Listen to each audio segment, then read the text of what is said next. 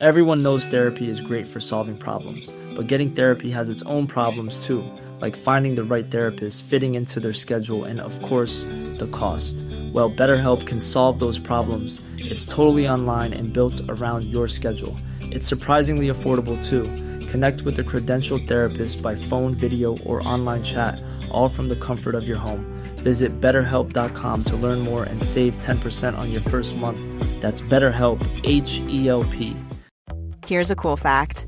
A crocodile can't stick out its tongue. Another cool fact, you can get short-term health insurance for a month or just under a year in some states. United Healthcare short-term insurance plans are designed for people who are between jobs, coming off their parents' plan, or turning a side hustle into a full-time gig. Underwritten by Golden Rule Insurance Company, they offer flexible, budget-friendly coverage with access to a nationwide network of doctors and hospitals. Get more cool facts about United Healthcare short-term plans at uh1.com.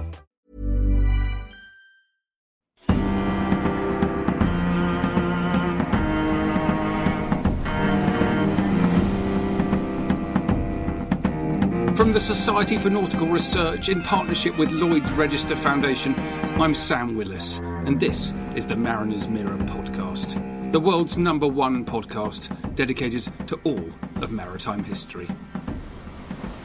Hello everybody and welcome to the Mariner's Mirror podcast. Today we are continuing our mini-series on maritime China. Our first episode was on the great 15th century explorer Zheng He, court eunuch and Muslim who travelled the world in mighty treasure fleets, leaving an extraordinary legacy which still lingers to this day. And it's a story that remains unsettled in the eyes of historians. Some believe he did it and some don't. And it's a story that remains unsettled in the eyes of historians. To balance that, in episode 2, I looked for some concrete physical evidence, well, not concrete, more timber, of Chinese trade throughout Southeast Asia and explored the medieval Chinese wrecks which have been discovered and excavated in those seas and what they tell us about Chinese trade. Today, we're jumping forward in time and looking at something rather fabulous. In the collections of the London Science Museum is a group of ship models of Chinese junks. These were commissioned by a chap called Sir Frederick Mays, who worked as the Inspector General of the Chinese Maritime Customs Service from 1929 to 1943. Mays was a true Sinophile and was particularly fascinated by maritime history. And he lived at a time of rapid modernisation in China when he could see Chinese maritime traditions disappearing in front of his eyes. So he decided to do something about it, and he commissioned a series of ship models of Chinese junks and sampans to be built in Hong Kong and Shanghai by expert Chinese shipwrights. These were subsequently donated to the London Science Museum in 1938, and what a collection they are. They demonstrate the stunning variety of Chinese shipbuilding traditions and technology and the details of daily life, down to religious beliefs of the sailors. To find out more, I spoke with Donna Brunero at the National University of Singapore. She is an expert on the maritime realm and port cities of Asia. She has a particular interest in Britons and other Westerners who had careers in the British Empire in Asia. As ever, I hope you enjoy listening to her as much as I enjoyed talking with her. Here is the deeply knowledgeable Donna.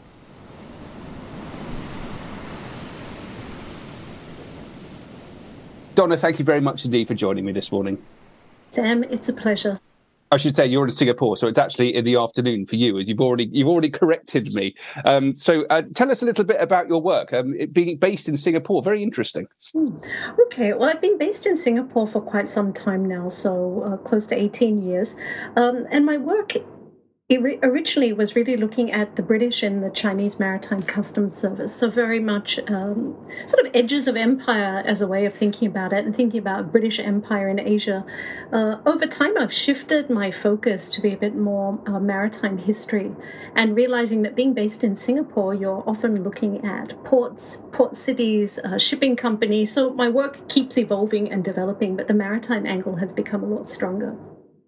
That's what we want to hear. That's tremendous stuff. Now, you mentioned the Chinese Maritime Customs Service. This is going to be a pretty important part of what we're going to talk about. So why don't you tell us about that? What was it? Why was it important? The Customs Service, so the Chinese Maritime Customs Service was created in the mid 1800s, so it's very much a cornerstone of what we could see as the treaty port system. So essentially, it was created by foreign powers, the British as one of those main powers, at a time at which it was sort of seen that China could not manage its trade, and there was upheaval, the Taiping Rebellion, for instance. So it became a modern customs administration to handle China's foreign trade. In essence, the Customs Service, it operates from the 1850s right through to the 1940s. In essence, it's a Chinese institution, but all the top echelons are foreigners. It's actually quite cosmopolitan, and it's headed by Britons, essentially. So it's a really large institution that goes on to not only cover customs, but the lighthouse service, conservancy, anti-smuggling. So it really covers a whole host of different tasks and roles. And this is something where we think about this institution as being one of the institutions that really modernized China. That's interesting. Let's just go back a little bit and talk about the treaty port system, because you mentioned that, and that's fundamental to understanding the maritime history of China in this period. Tell us about the treaty port system. Okay, if we want to think about the treaty port system, one way we could think about it is very much that it is an unequal series of treaties, and this comes out of the era of gunboat diplomacy, and opium is one way we can think about this, the Opium Wars. And basically, China is forced to agree to have foreigners both residing and able to operate business at a number of ports on the China coast, and these become the treaty ports. So there's about 5 ports that are initially opened, but over time this expands to become a whole network of ports. So along the coast, so Shanghai being one of the main ports. Over time, you have riverine ports as well, so it becomes a massive network, which is basically forcibly open to foreign trade and residents. And did the Europeans have much impact on the development of those cities? I mean, I asked this as a bit of an obvious question, but I was recently in Shanghai, and one of the things that I loved were the French plane trees. And they've been planted all the way through the French concession. And so you have a very green, surprisingly green city for a modern Chinese city.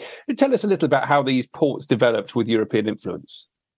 Okay, I think one of the ways that we think about these ports is quite often that they do become these meeting places of East and West, and quite often they're really romanticized as, bringing out, sort of the best and worst of these two elements.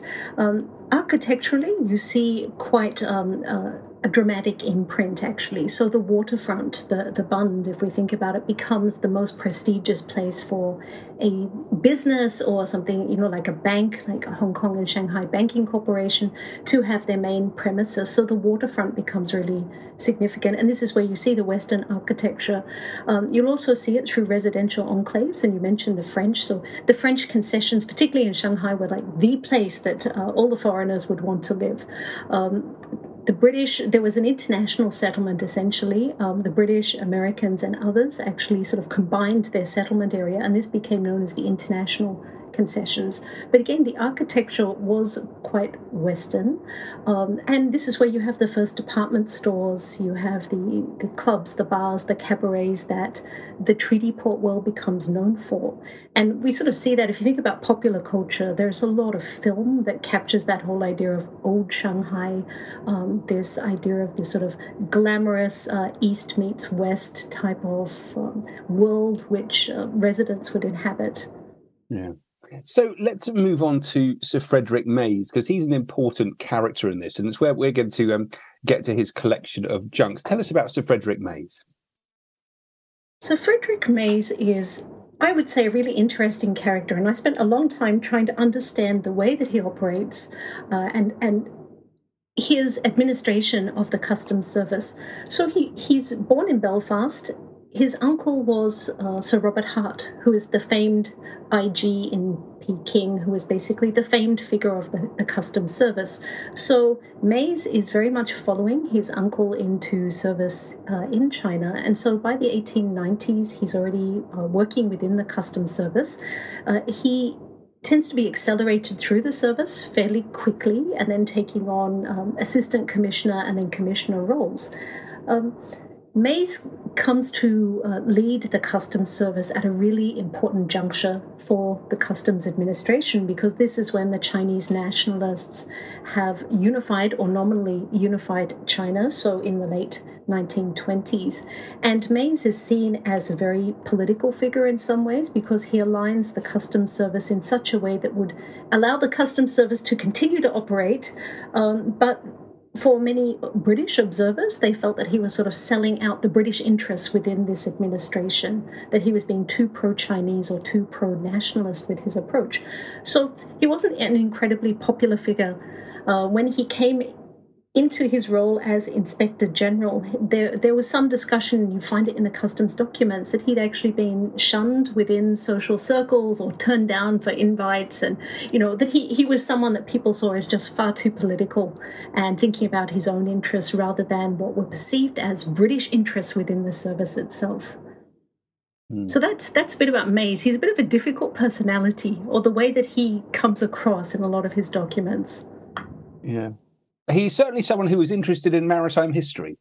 Now, that's not necessarily an assumption. You do get lots of people working in the maritime world, whether it's in the Navy or the Merchant Navy or the customs like this, who you suspect they might have been interested in maritime history, but often aren't. But he definitely was. And that's why we're interested in him today. And he's particularly interested in traditional Chinese seafaring.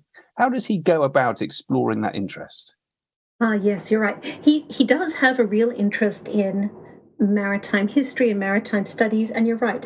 He has this interest in Chinese shipping, what he sees as traditional shipping, and it's at the point that he becomes Inspector General that he then launches what is a fairly large project to document traditional Chinese junks. And part of his reason for doing this was his belief that this type of shipping, so whether it was riverine craft or whether it was ocean-going or coastal vessels, he believed that they were being that these vessels were being phased out by the steamship. And when you read his correspondence about this, his feeling is that the Chinese authorities aren't interested, and that he had this mission, and there's almost a romance attached to it, this whole idea of saving Chinese shipping and documenting it. And so what he does is he sends out directives to a number of his staff, and he basically commissions them to undertake what would be privately funded projects. So he funds these projects to research particular ships and to try and ascertain if models could be built. And he is really quite obsessive about the models must be accurate, piece by piece, plank by plank, and he wants them to scale and with blueprints prepared. And so a lot of his subordinates are running around different ports, speaking to shipbuilders and seeing, can it be made, but can it be accurate? Because otherwise Mays simply doesn't want to support these projects. So his idea is to build a collection of models that would help preserve and document traditional ships. It's fascinating. Isn't he supposed to be doing his actual job and all of his other people? I mean, where are they doing it in their spare time, do we think?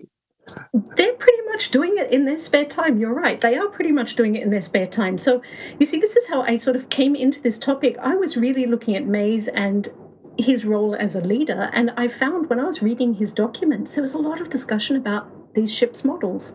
And he had staff who were on leave. So they're meant to be in China. They're on home leave. So they're back in London. And he has them going to check how his models, have they arrived at the Science Museum? Because this is where he was gifting these models. What is the state of the cabinet? Are you satisfied with the way it's being displayed? And getting them to report back in their spare time. So this sort of comes up. And it also comes up in some of his correspondence where his subordinates are saying, you'll be very pleased with the progress of this model.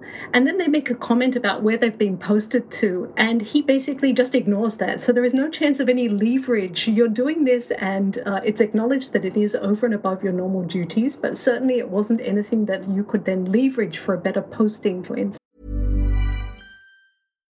One size fits all seems like a good idea for clothes until you try them on. Same goes for healthcare. That's why United Healthcare offers flexible, budget-friendly coverage for medical, vision, dental, and more. Learn more at UH1.com. Everyone knows therapy is great for solving problems, but getting therapy has its own problems too, like finding the right therapist, fitting into their schedule, and of course, the cost. Well, BetterHelp can solve those problems. It's totally online and built around your schedule. It's surprisingly affordable too. Connect with a credentialed therapist by phone, video, or online chat, all from the comfort of your home. Visit BetterHelp.com to learn more and save 10% on your first month. That's BetterHelp, H-E-L-P. Millions of people have lost weight with personalized plans from Noom. Like Evan, who can't stand salads and still lost 50 pounds. Salads generally for most people are the easy button, right? For me, that wasn't an option. I never really was a salad guy. That's just not who I am. But Noom worked for me. Get your personalized plan today at Noom.com. Real Noom user compensated to provide their story. In 4 weeks, the typical Noom user can expect to lose 1 to 2 pounds per week. Individual results may vary. We should talk about the models themselves. I should say that I've seen some of them, sort of. They are in the collections area of the Science Museum, which is in a disused airfield outside Swindon. And all of the models that aren't on display in the Science Museum up in London are brought back to this extraordinary place, an enormous warehouse full of the most wonderful things. I saw all of Stephen Hawking's wheelchairs. I saw the nose cone of Concorde, and next to it were these models, and they're in a kind of a timber-framed case with a sort of milky white plastic covering them, so you get a kind of ghostly sense of what's behind them, but you can't, unless you organise to have them removed from the cases, to see them in detail. The first thing that struck me is that some of them are absolutely enormous. Oh, yes. I think that was something that Mays was actually quite proud of. I mean, because these models had to literally be shipped, and then the cabinets were made, I think many of the cabinets were actually made in China and then brought and assembled for the ships as well. But he was quite proud of the size, because these were also some of the largest models, because I think some are about 6 foot, others are a little bit bigger again.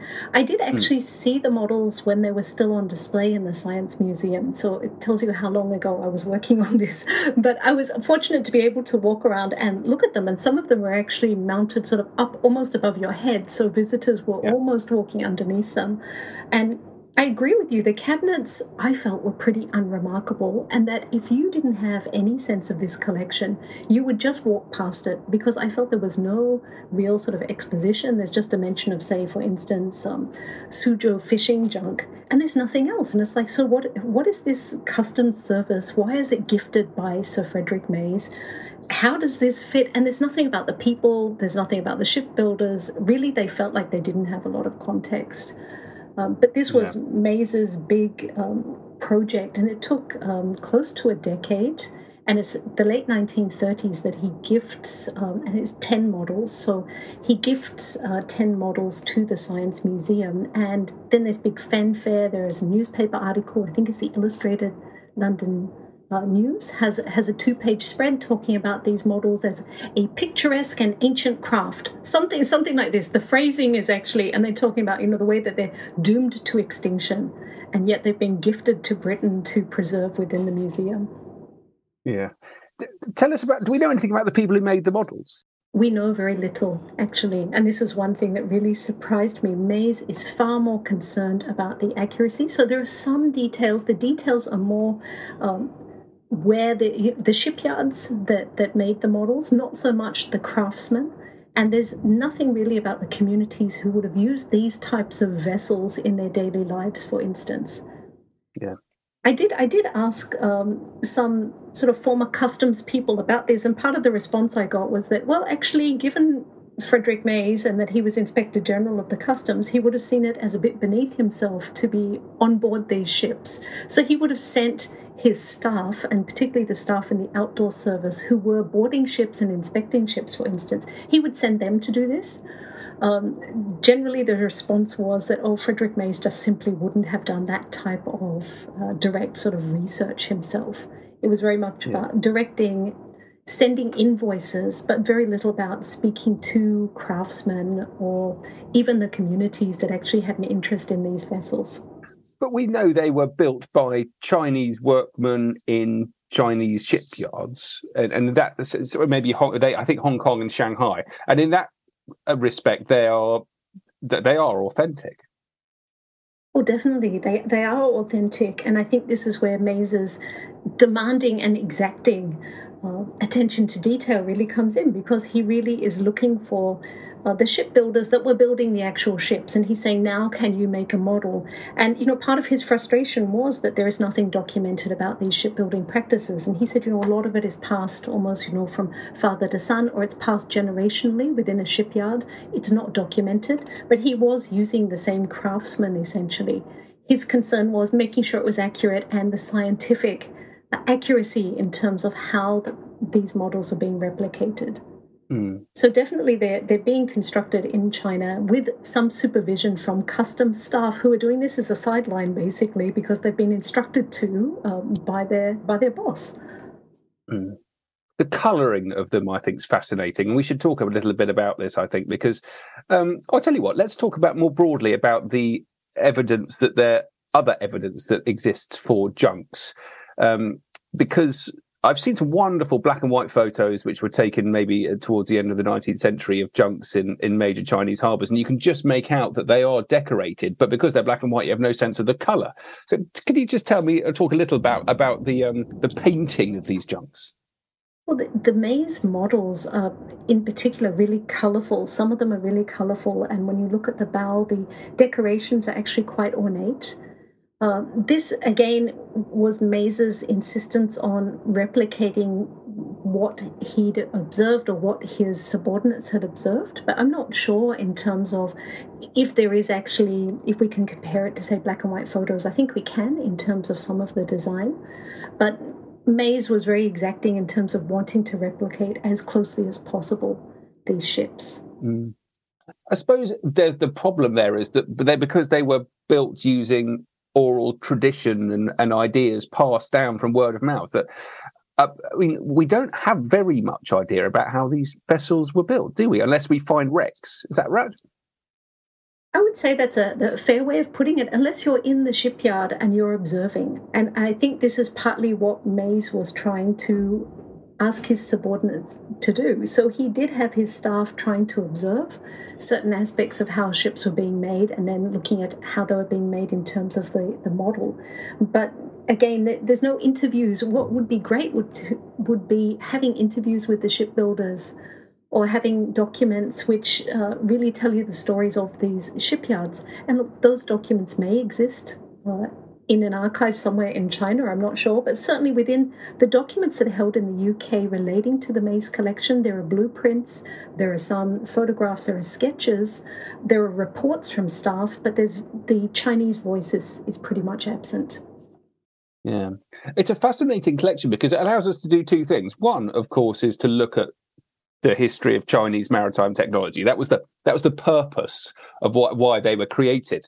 But in doing so, I think Frederick Mays maybe didn't notice that he was putting himself in a kind of a historical bubble as well, because it also tells us about colonial perspectives on preserving traditional foreign cultures. Tell us a little about that.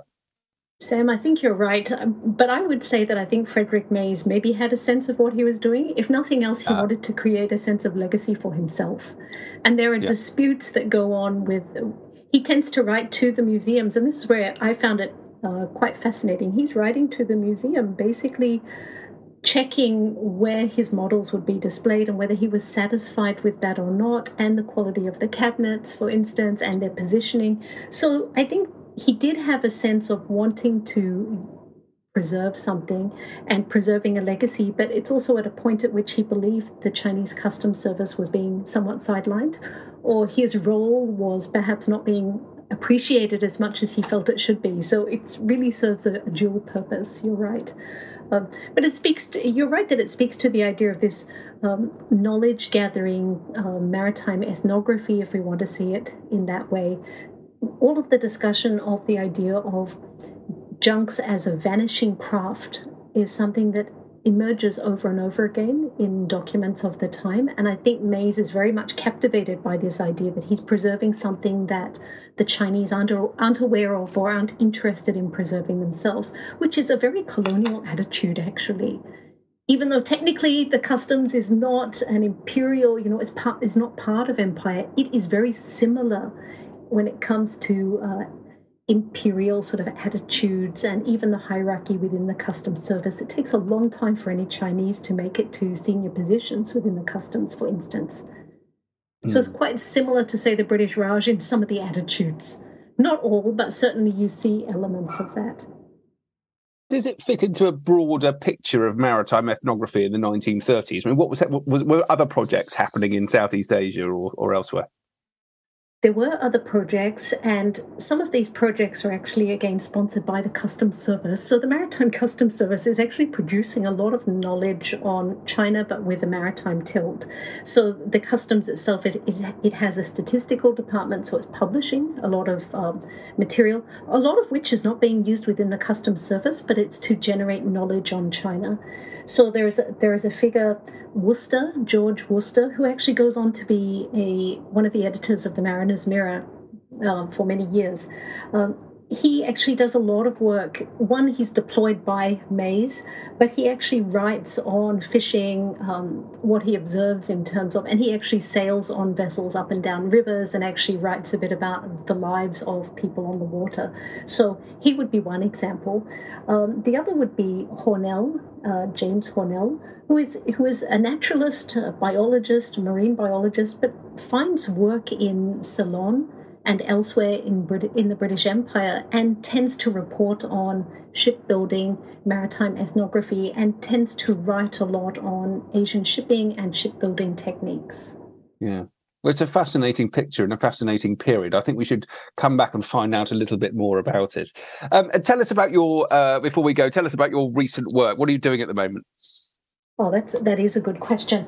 What I'm doing at the moment, two projects that interest me that have a link to the maritime. One would be a project with colleagues at the National University of Singapore, where I'm working, which is we're calling the project Friction and Order, and it's looking at the Western obsession with trying to control, contain, and order China in the 19th century. So we're sort of returning to some sort of classic works in the field, but for me, I'm looking at the journalists and advisors who felt that they were, giving advice and or direction on how Western powers could manage China as a newly emerging power. So this is one project. We're all still coming together with this, so it's early days with this project. I think other projects, there's another project that I'm looking at which is more to do with trade. So again, it links to the customs somewhat, and that is a collaboration with scholars from throughout East Asia and scholars based in the UK as well. And we're exploring trade and tariffs, and we know that trade wars are very much in the minds of many people in contemporary times, but we're looking at historical precedents for this and saying, well, it's all well and good to impose a tariff or a trade restriction, but what does it look like on the ground, and just how messy and complex does it get for local officials when they're trying to deal with particular commodities? So we're bringing together a lot of scholars and trying to unpack some of that complexity. Brilliant stuff. Well, I wish you the best of luck, and I'd love to come back and talk to you more. I think you're doing some really interesting work. Donna, thank you very much indeed. Thank you. Thanks, Sam.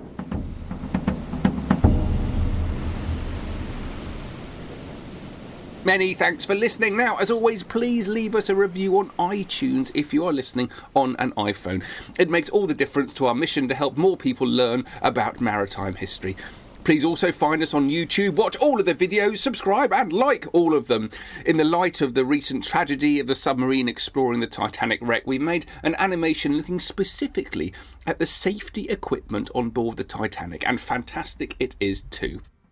This podcast comes from both the Society for Nautical Research and the Lloyd's Register Foundation. In particular, please check out Maritime Innovation in Miniature. Just Google it, Maritime Innovation in Miniature. It's the Lloyd's Register Foundation's brilliant new project filming the world's best ship models with the latest camera equipment. And they've literally just published some wonderful footage of some ships filmed at the Stockholm Maritime Museum. The Society for Nautical Research you can find at snr.org.uk, where you must join up. It's a brilliant way not only to find out about maritime history from the very best in the business, but also to meet new people.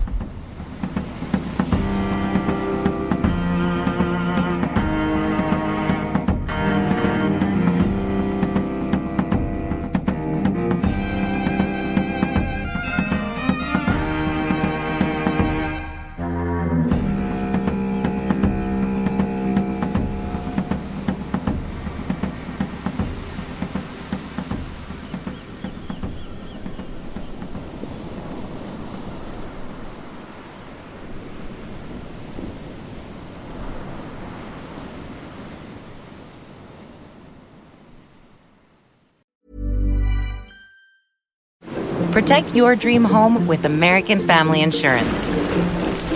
And you can weather any storm. You'll also save up to 25% by bundling home, auto, and life. American Family Insurance. Get a quote. Find an agent at amfam.com. Products not available in every state. Discounts may not apply to all coverages on an auto or home policy. Discounts do not apply to life insurance policies. Visit amfam.com to learn how discounts may apply to you. American Family Mutual Insurance Company, SI, and its operating companies, American Family Life Insurance Company, 6000 American Parkway, Madison, Wisconsin.